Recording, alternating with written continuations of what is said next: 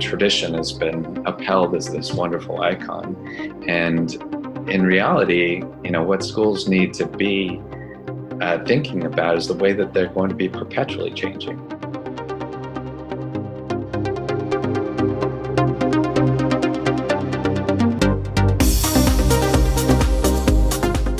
So that may be some new music, but this is still the Modern Learners Podcast. I am still Will Richardson, and really happy that you're deciding to tune in and listen to this, our 60-second podcast. I can't believe the kind of library of audio that we're building here for those of you who are interested in challenging your thinking about schools, whether you're on the road, commuting to work, on the treadmill, wherever you may be listening. Really appreciate you tuning in. So, one of the things that I say a lot and we kind of talk about a lot, this idea that in many ways it's easier to build a school for the type of learning that you want to see than it is to change a school that's been around for a long, long time. And we're just becoming a lot more interested in schools that are building new things and the lessons that traditional schools can learn from those kind of new forms and new visions and new structures and systems and all that stuff. So this podcast this week with Tim Carr of the Avenue School is one of those where we explore something new, but we try to connect it to the old way of thinking about schools. And actually, Tim, who happens to be the director of online learning for Avenues, is also someone who's taken a traditional school and transformed it, in his words, really reimagined it.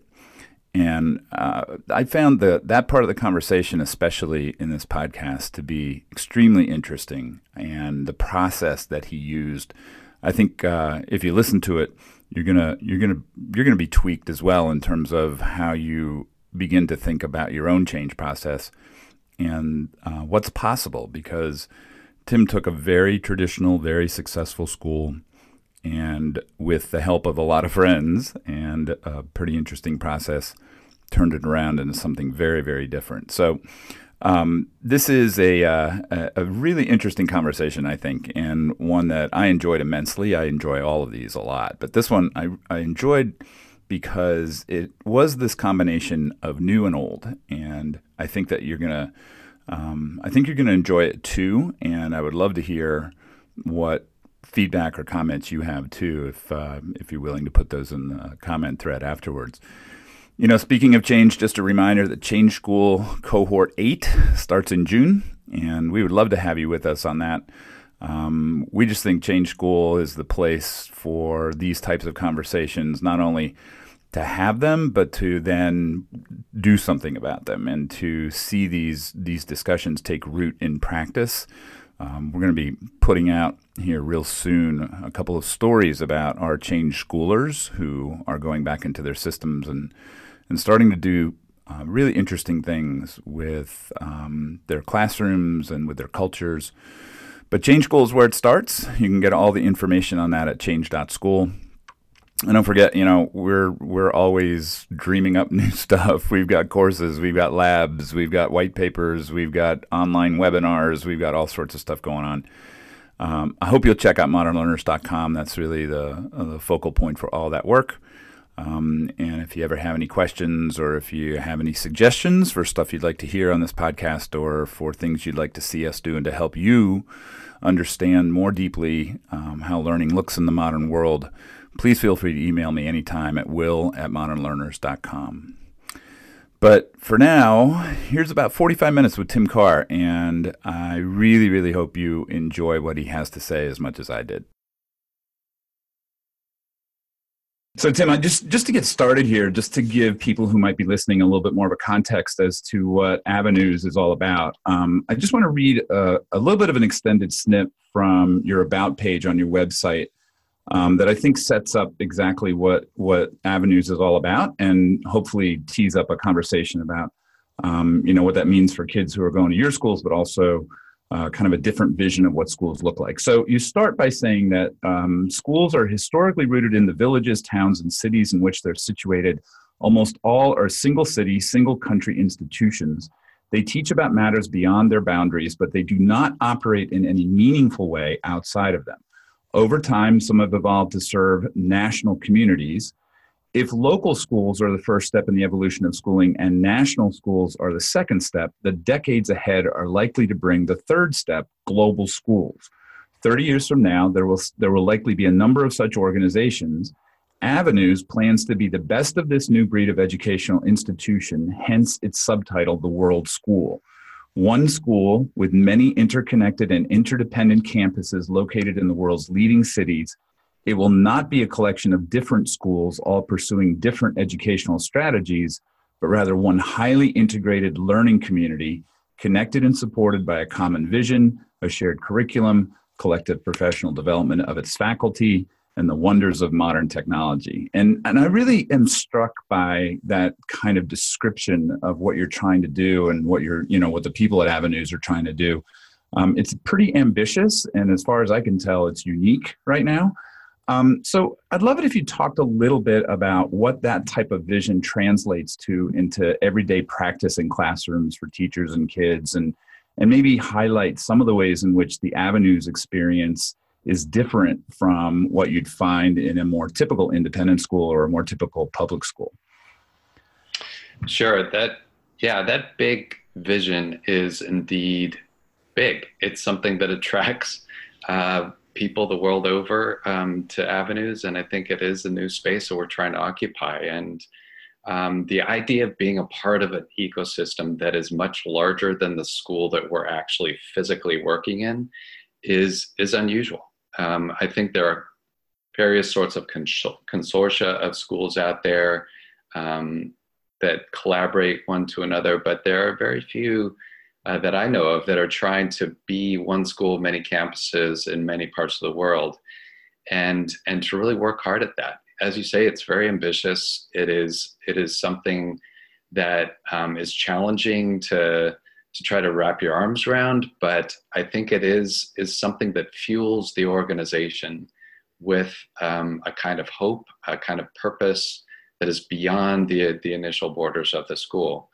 And the mission really speaks to that. It's wanting to teach students to become world-wise leaders, and to actually be equipped to understand and solve global scale problems. So a global scale problem requires people to think and act globally. And a lot of schools try that phrase on for size, but this is kind of built into the DNA of Avenues. And the fact that we are all a part of something that is larger than the immediate environment that we're sitting at a given point in time. And so teachers know that they can collaborate with teachers on another Avenues campus somewhere else in the world. Students likewise know that they can reach out to other students on another campus and collaborate about a project. And they can seek those kind of perspectives that really add a tenor to the organization that is really quite exciting. So is that built into the ways in which classrooms operate? I mean, is it like not an everyday occurrence, but it's a regular occurrence that kids are maybe doing Zoom sessions or in some way communicating online with the kids in New York, with kids in Sao Paulo, or that they're using collaborative spaces on a regular basis to do project-based work together? Or what does that look like specifically for them? Yeah, I wouldn't say that has become a part of the day-to-dayness of the school, but it's an aspiration, and it's just because, the Sao Paulo campus, the second campus just came online in August. The whole organization is getting used to having a sister school in another place and another continent and speaking another first language and that sort of thing. And so that awareness is there. There have been projects where groups of students from one campus have come and done joint activities, service learning, or projects together on one of the other campuses. That has spurred some collaboration across the campuses too. There's going to be another wave of that this May, and we expect that to grow over time, with the various Avenues campuses that come online. But for now, it's the ability for teachers to collaborate across campuses. That's happening a fair bit. And we have people that are working on sort of Avenues Global matters and starting up programs on multiple campuses at the same time. And that's a unique challenge and a unique opportunity as well to try to instill a bit of new DNA into the system. I mean, it is new, right? And I think that's what makes it so interesting, but yet obviously, like you said, challenging as well. I mean, if you kind of play it out, I mean, my brain's kind of going, well, do they have can they do drama clubs together in New York and Sao Paulo? Can they do newspapers together? Can they, can they work on activities, robotics, all those sorts of things? I mean, do you think that's part of the vision moving forward as you bring more and more of these campuses online? Yeah, I do. I think, part of the ethos of Avenues too is that it's a place where you can try on new ideas anytime. I mean, that's very much built into the design of the place. It's kind of perpetual beta, so to speak. We have this concept called a tiger team. So any group of teachers can come forward with an idea and put it on the table and say, we'd like to take some time to study this, and we'd like to build a proposal that we would submit to Leadership Avenues and hopefully impact the ecosystem with a new program that we would develop through this team. And to have that as, a part of the ethos of the place is really quite stimulating, I think, throughout the system. I think students internalize that, teachers do, leadership does. And so everyone's kind of thinking about how can we do this a little bit better so that we can cause learning to happen in the most profound and transformational way. So talk a little bit about that, right? Because one of our favorite questions in our work is asking people, so what do you mean when you say that, right? What do you mean when you say learning? And if you want to add those adjectives to it, right, that puts more pressure on you now, right? Profound and transformative learning. So what does that mean for you guys in terms of, again, how that manifests itself in classroom practice with kids and teachers? Because obviously if teachers are part of an R&D culture where they're also constantly kind of looking for ways to innovate and to do new things that might create more conditions for that type of learning to happen. That means obviously they're learners as well. So what does that mean, transformative learning or that kind of powerful, profound learning? We've talked a lot about what that means. And, honestly, that's a daily conversation in the school for many. It's sort of, trying to figure out what that challenge actually means when you're designing a lesson or an assessment or a unit of study. We have this really interesting element called the Avenues World Elements, which I want to talk about. Don't talk too much about it now, because I really want to dive into that in a minute, but go ahead. Okay, but that helps us define the sort of learning that we mean when we're talking about transformational world-focused learning. It's embedded in the curriculum, and it's embodied by those different elements and learning opportunities. So we do, for example, a lot of projects and interdisciplinary work and inquiry-based lesson design, that sort of thing. But those are 3 of the 11 learning modes that we've identified in the Avenues World Element Charts. So a lot of schools, when they're trying to think about transforming themselves as an organization and thus the learning within them, they have to think about that type of learning that they're trying to cause. And here we're trying to think of one that is very much future facing. So if we want students to be well prepared for the future, what do we mean by that? Well, we get back to our mission again with that one, to develop future world-wise leaders uniquely equipped to understand and solve global scale problems. So it's learning with that big public purpose in mind. It's not just for me the learner. It's for me to figure things out with my colleagues so that we collectively can impact others in the societies that surround us. So there's sort of a big public purpose that goes together with this. And I think it really drives the planning on a day-to-day basis.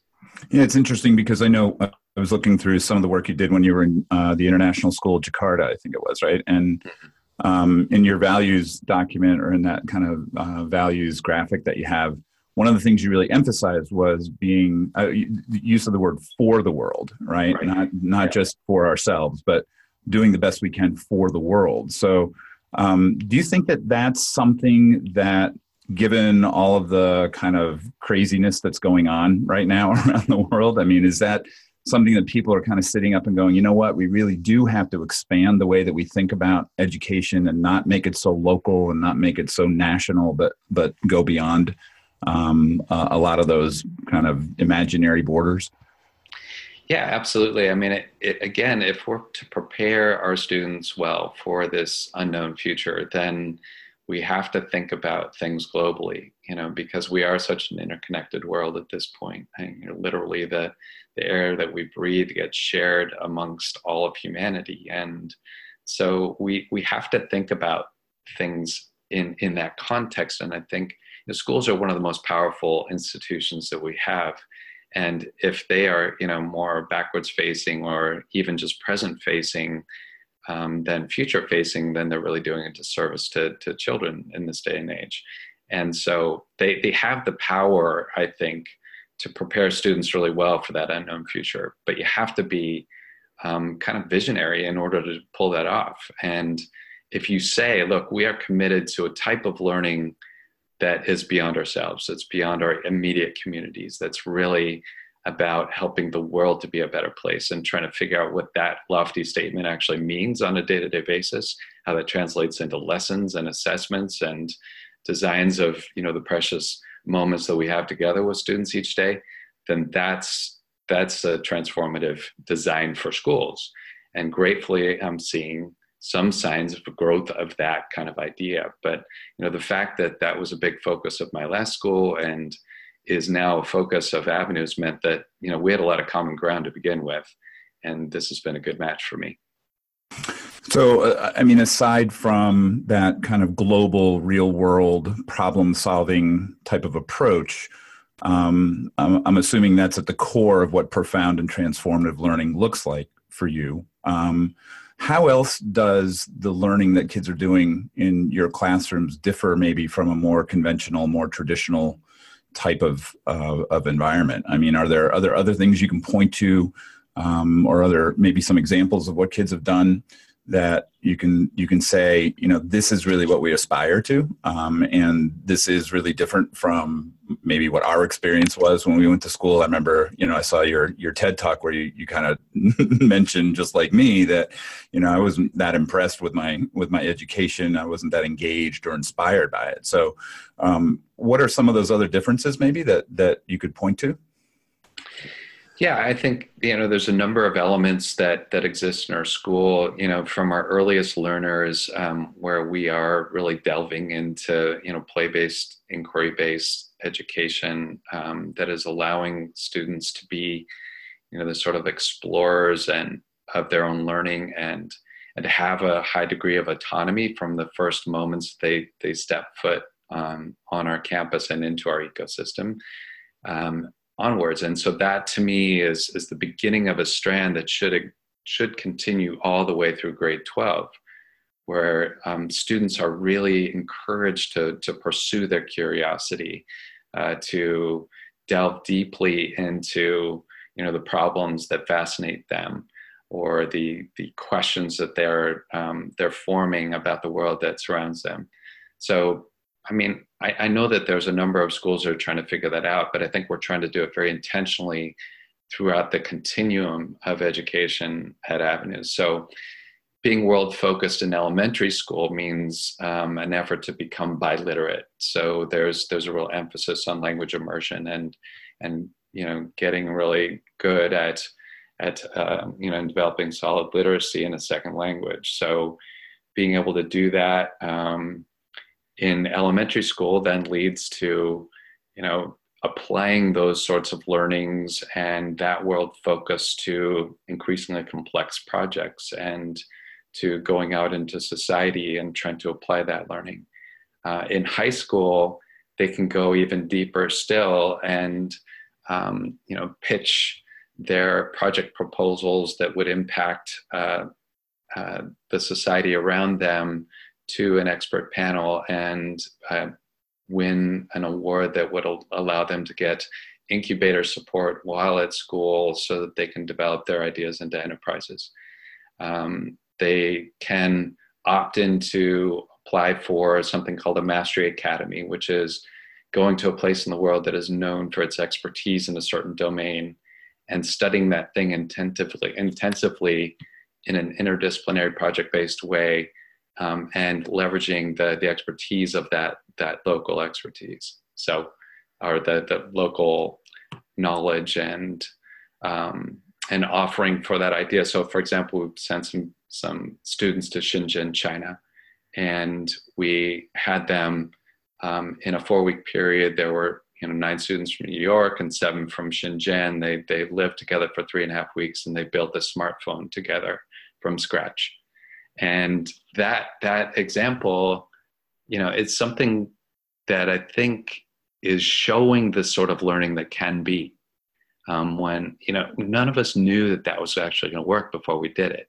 We were hopeful, but it completely exceeded our expectations, and the degree to which students delved into that project, figured things out across cultures and language barriers, and cracked the technology necessary and sourced the goods and did the design and built the thing and called home on it, at the end. So that sort of thing is serving as an icon for us to sort of show the way of what we'll see more of in the Avenues ecosystem in the future.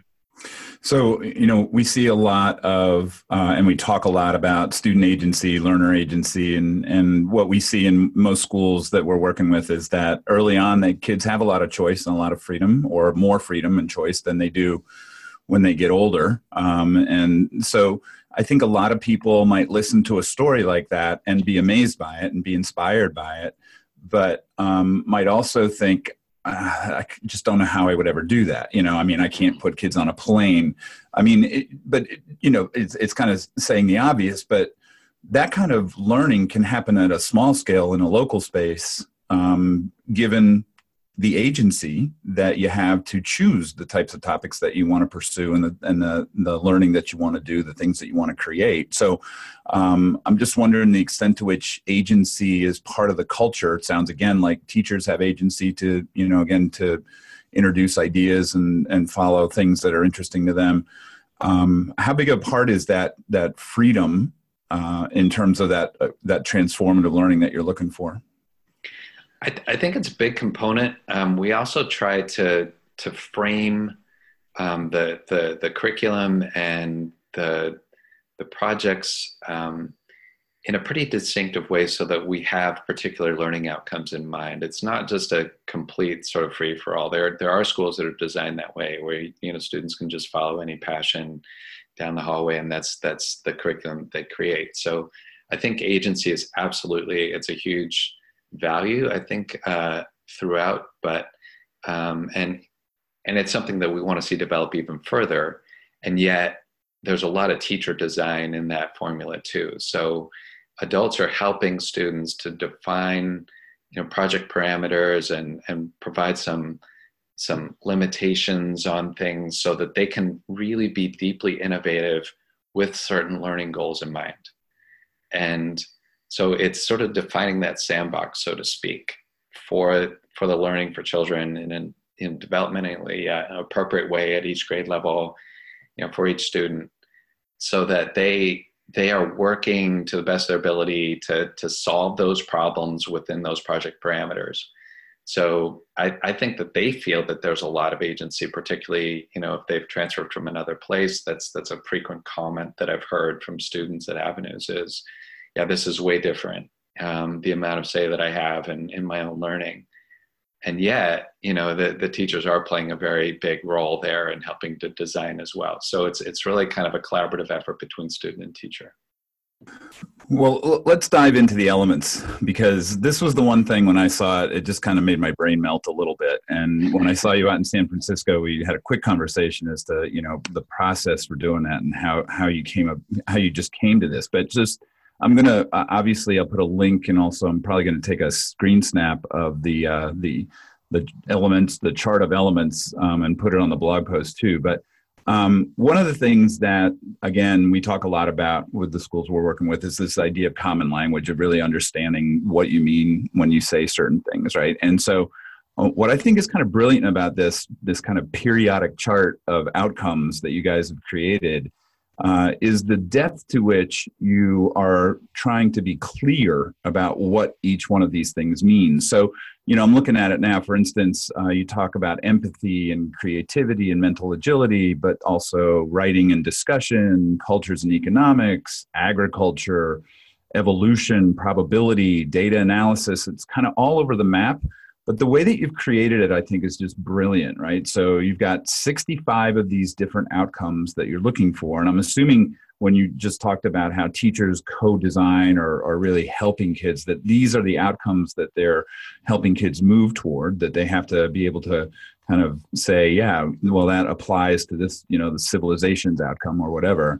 Mm-hmm. But you've also broken them down, and this gets really complex, but you've also broken them down into a number of different kinds of areas. So you have thinking outcomes, character outcomes, well-being outcomes, purpose outcomes, humanity outcomes. There are a few more. And then you mentioned earlier these learning experiences, right? And I'm looking at this, and these are probably the practices that you employ to get to these outcomes. Things like high intensity practice, immersion, inquiry, mastery, play, study abroad, all those types of things. I'll say it again. I just think it's brilliant, and it's one of the very few examples I've seen of schools that have taken the time to be very deliberate and intentional about articulating, what they want and what they mean by all of that. You even have, I love how below each element is the number, E through 12. These are the grades in which we should be doing this. So solar system is 9, 10, 11, and 12, but things like mental health is like across the board, right? So anyway, without trying to articulate it too much, because people are just going to have to see it in order to understand it. What I'm really interested in is, what was the genesis of this? I mean, how did this idea kind of start? I'm guessing it was probably in your R&D group. And then what was the process for getting this together? Because I would assume there had to be some kind of group or community-wide agreement as to these are the things that we want, and these are some of the examples of how we get to this thing. So if you wouldn't mind just talking a little bit about, how did this thing happen? How did it come to the form that it's in now?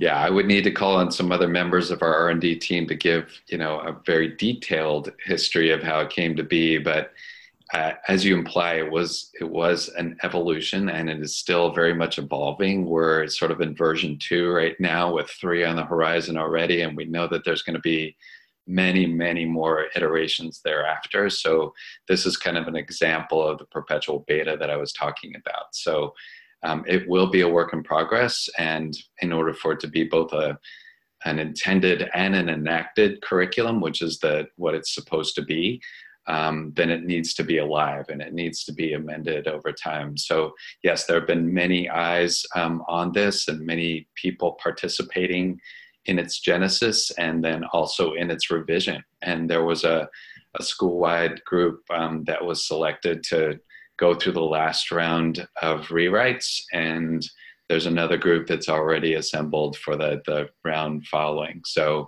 and that's in process at the moment. So this is a work in progress. It's going to be alive and well and applied throughout the school, and people are going to be making meaning of it and trying it on for size at every level of the school.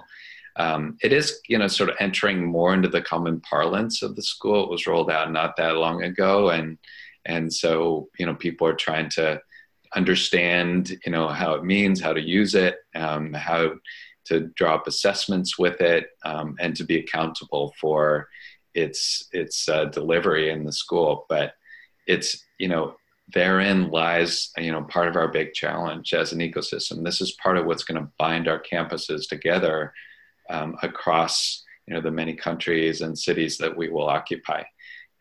This is, some of the common denominators that will bind us. So, the learning experiences, as you imply, are a big deal. There's 11 of them, and it's inaccurate to say that we are just a project-based school, because we're not. That's one of the 11. We're not just an inquiry-based school, an immersion-based school, or mastery-based school. We are all those things. Those are all elements of the elements, so to speak, and a part of the mix at Avenues.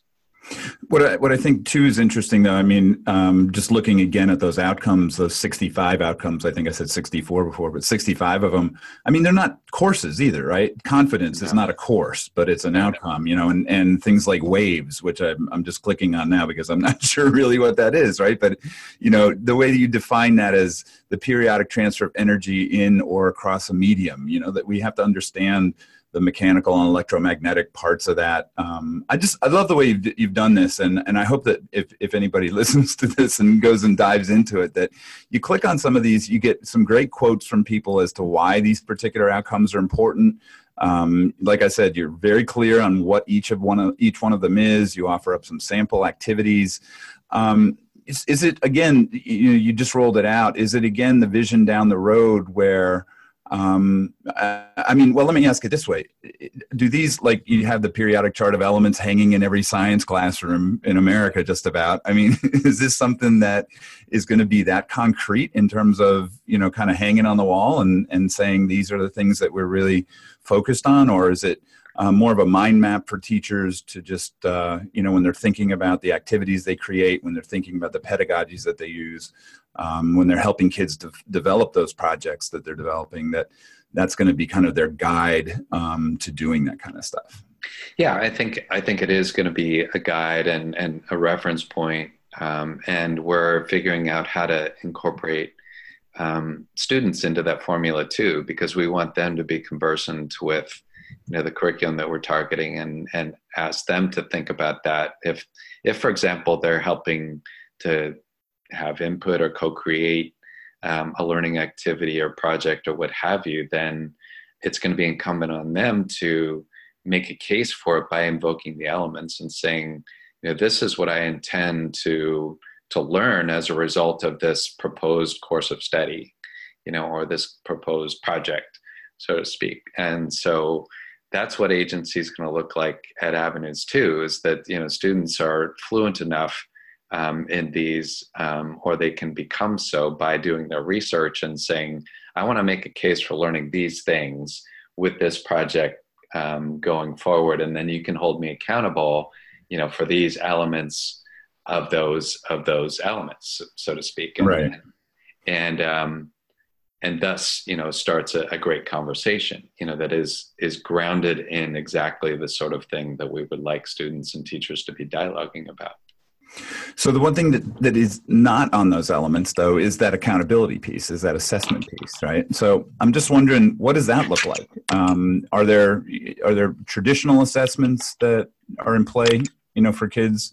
Are they more portfolio-based, exhibition-based, combination of all? I mean, what does assessment look like in your schools?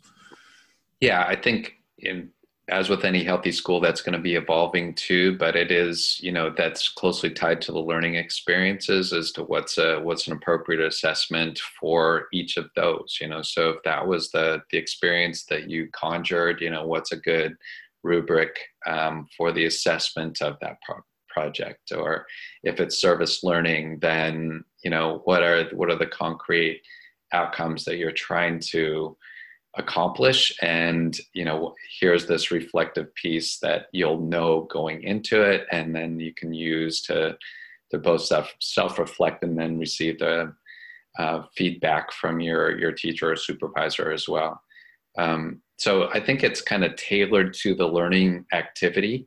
And it's something that, we're looking at throughout the school too, is, what can we learn from researching about, good practices around the world? And then what can we also design ourselves that would really help us to get really at the nub of that learning that we both intend and would like to know that we are helping to cause. Well, it's a really fascinating construct, and one that I've spent quite a bit of time just kind of digging through and thinking about really hard in terms of communicating not that format, but those ideas to the schools that we're working with as well, to really think hard about, again, what are those things? What do they look like? How do we define them? What is the common language that we use around them? How do kids enter into those in ways that are meaningful and relevant and interesting to them? I want to switch gears a little bit and go back to before you came to Avenues and when you were in Jakarta, because I know that when you got there, you can correct me if I'm wrong, but I think when you got there, you undertook a pretty big reimagination process. I don't know if you initiated that or if they had conversations around that at the time that they just wanted to dive into. But in your TED Talk, you mentioned a couple things that I hope you can spend just a couple minutes talking about in terms of the process of how you did that reimagination. You had what you called a dream summit to begin with, and I'm wondering if you could just talk a little bit about what that was and what that looked like. And then also you mentioned destiny plans, which I thought were that term is kind of interesting. And if you could just maybe just give a little bit of background or a little bit of form to what exactly that is in terms of looking at a change process that other schools might think about going through and how that worked out in Jakarta. Yeah, when I arrived at the Jakarta Intercultural School, it was actually named the Jakarta International School at the time, and then we needed to change our name, but that's a whole nother story. We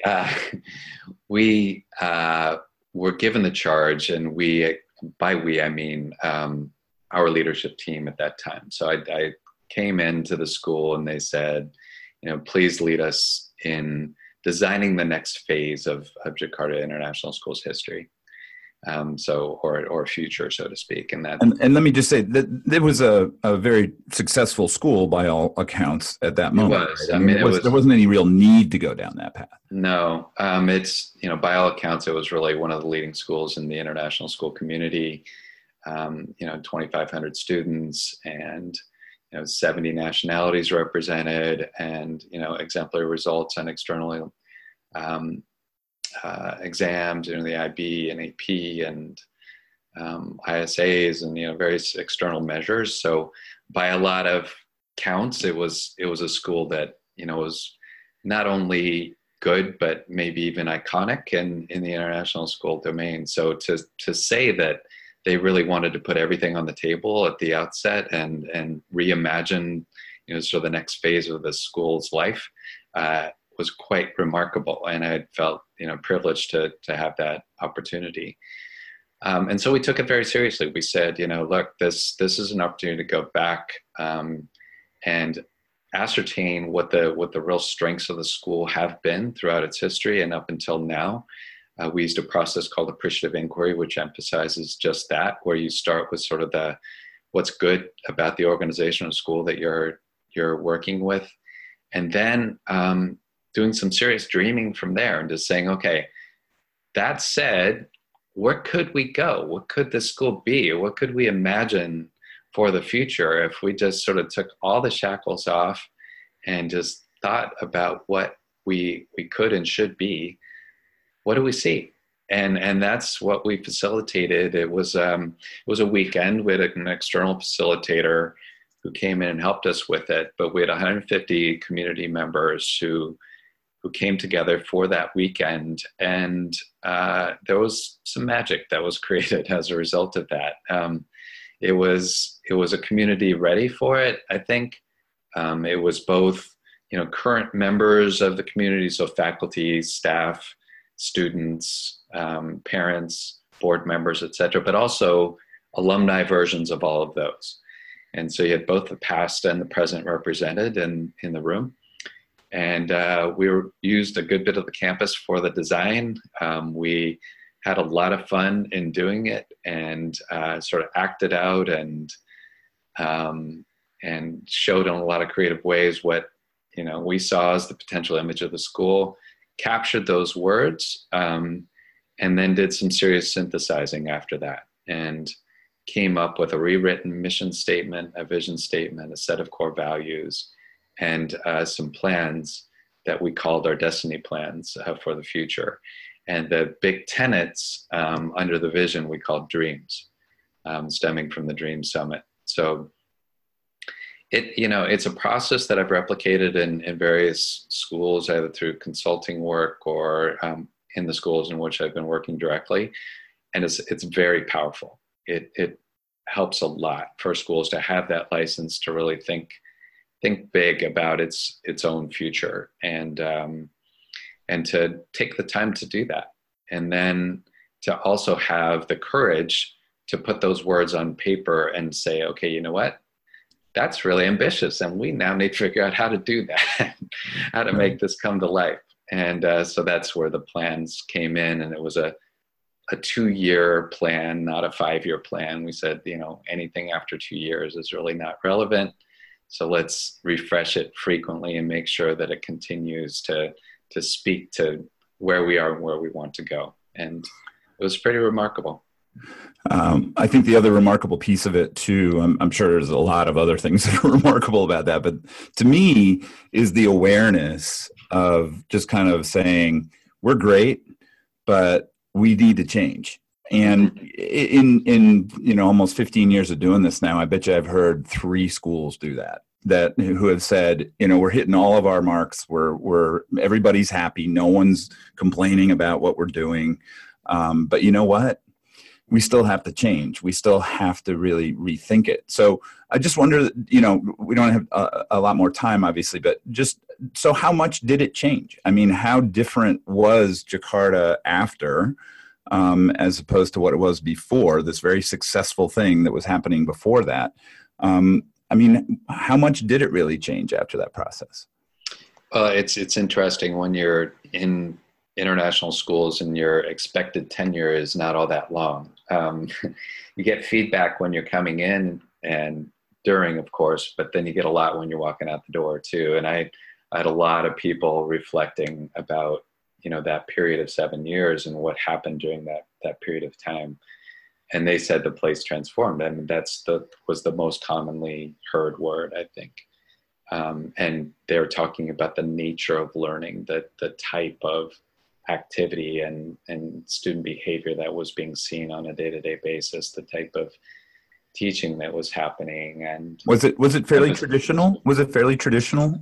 I don't even think that the school would have described itself that way. And I think in the spectrum of schools, it wasn't really, but I think it became a lot more progressive, to use sort of a hackneyed term thereafter. Right. And one of the first dream was contemporary learning. We're going to figure out what that means and pursue it. And contemporary is always a moving target. So we were trying to figure out, what the best, most updated, future-facing learning could and should be. And so that was an ongoing conversation.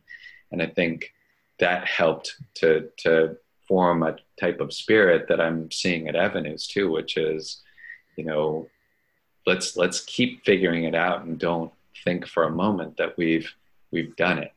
It's always something in which, we're in hot pursuit, Right. I mean, it's kind of a weird way of saying it, but do you think schools want to be reimagined? If you know what I mean by that? Usually not.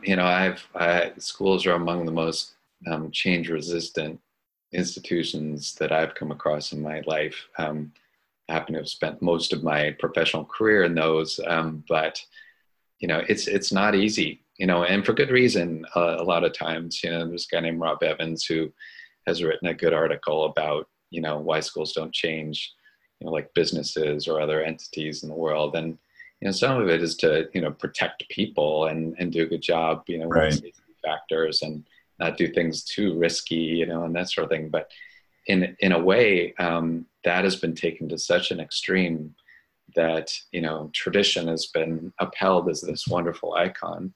And in reality, what schools need to be thinking about is the way that they're going to be perpetually changing, and preparing students for the future means, changing, becoming the living organism that we have to be. And that's not a stagnant one. So it's got to be thinking about how it is we're going to be changing all the time. Yeah, and that is really difficult for a lot of people to wrap their brains around. You use the term perpetual beta. We've used that term many times in the past as well. So I'm wondering, just as a last question, so just looking at education and schools, just meta, right, writ large, what advice do you have for people who are listening to this and kind of go, man, I just wish I could do something. I wish I could start somewhere down this path where the conversations or the changes that we're employing become more relevant, become more sticky, sustainable, all that type of stuff. But I'm just not sure, where to start with that. I mean, do you have any advice as to a couple starting points where people can begin to engage in a process where over time, and we all know that this takes a lot of time, but where over time you can get to a place that really is reimagined? Yeah, I think if schools do sort of ask that question of themselves, are we really alive as an organic entity, and how is it that we're making sure that we are continuing to change like healthy organisms do, then that's a good starter question. Another is, are we preparing our students well for the future? And really kind of dig into that. What do we think our students are going to need down the road? 5 years, 10 years, when our kindergartners enter our schools and they exit 12 years later, what will they need? And what sorts of skills? And is what we're doing appropriate for the building of those skills over time? And if we can't answer that at every grade level, in a resounding affirmative, then we need to go to the drawing board and try to figure it out.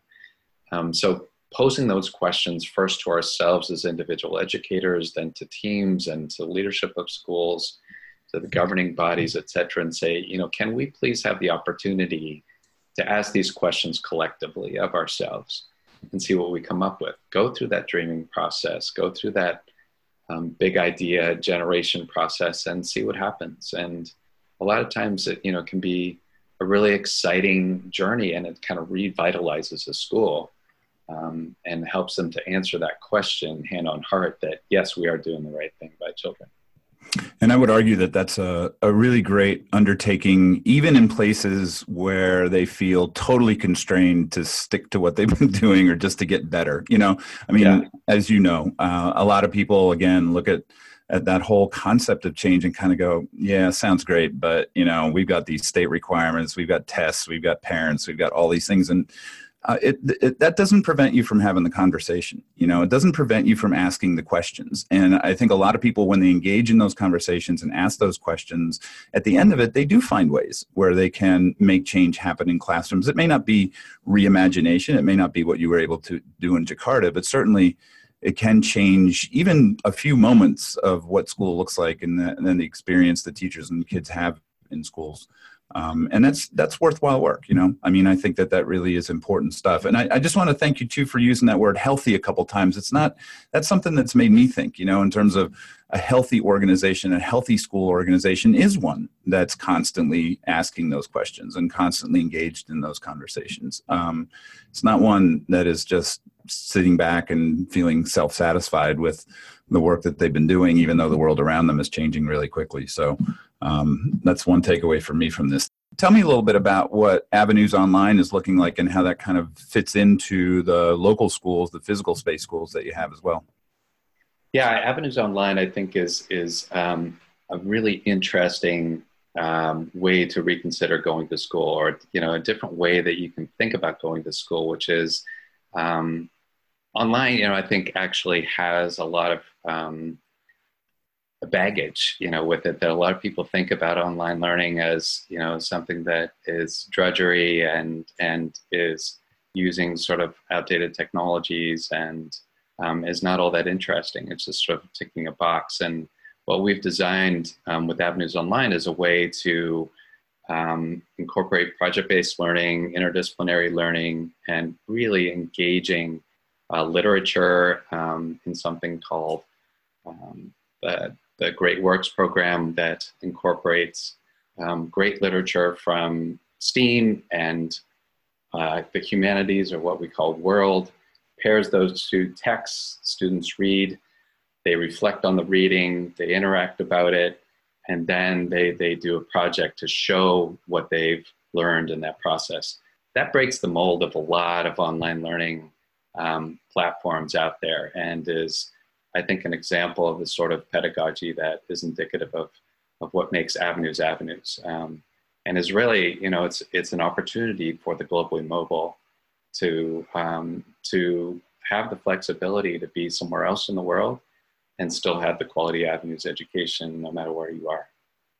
I like that term, globally mobile, right? And too many times too, I think online environments are trying to replicate physical space environments. When you have all these opportunities to create community and networks and to do interesting things together. So over the next few years, I mean, are you expecting, well, to what extent do you expect that to grow? How many kids could you do in that, or could you take in that program? There's really no upper limit for us. We're willing to grow this campus of Avenues as large as it ever gets.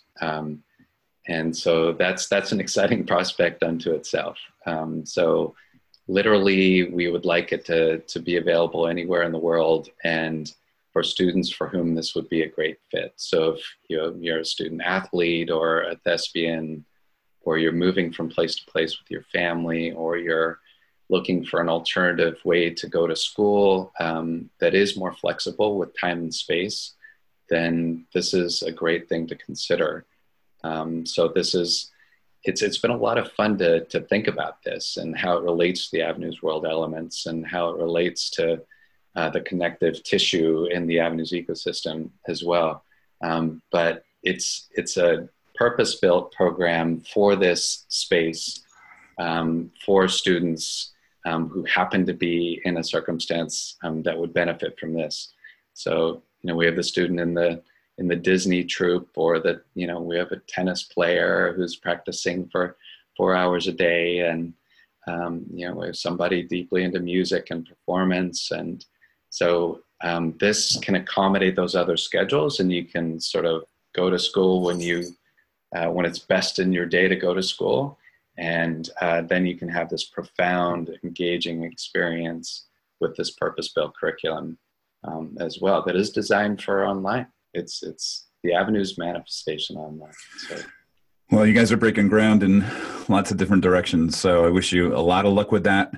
And again, thanks for the time today. Really appreciate it. Fascinating conversation. Always love to hear new stories about education and the ways in which people are pushing that envelope. So really appreciate it. Thanks, Tim. Fantastic. Thank you so much, Will.